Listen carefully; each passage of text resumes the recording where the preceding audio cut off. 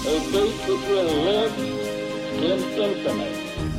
We hold these truths to be self-evident. That all men are created equal. War has at all times called for the fortitude of women. I regard myself as a soldier, though a soldier of peace.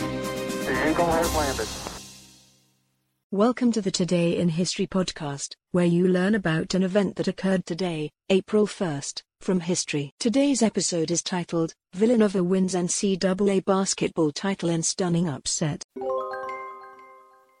On April 1, 1985, in one of the most shocking upsets in college basketball history, Villanova beats heavily favored, Patrick Ewing-led Georgetown, 66-64, to win the NCAA basketball title.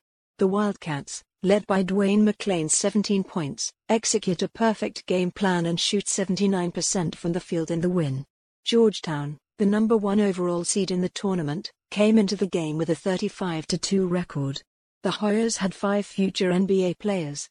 Ewing, a 7-foot center and one of the most decorated college basketball players, was a senior and looking to cap his storied career with back-to-back national championships.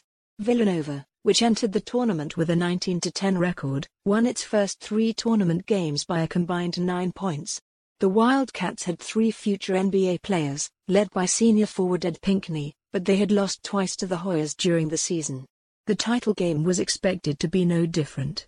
But as Jeremiah Longman of the Philadelphia Inquirer wrote, midnight never came for Cinderella. Before the game, Villanova coach Rollie Massimino said his team would need a perfect game to win.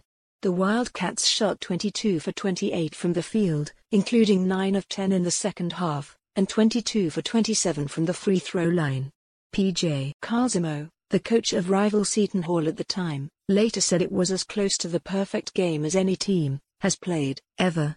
In addition to the incredibly efficient shooting, Villanova played excellent defense and deployed a wonderful game plan that got Ewing into foul trouble. The Wildcats also slowed the game. At the time, the NCAA did not have a shot clock. It added a 45-second clock for the 1985-86 season. Ewing, who finished with 14 points, has lamented how his college career ended. "We made a mistake, turned the ball over, and the better team did not win the game, end quote, he said years afterward. End quote, I said it then, and I'll say it now. Today's historic event is provided by History.com. You can find a link to the article in the show notes.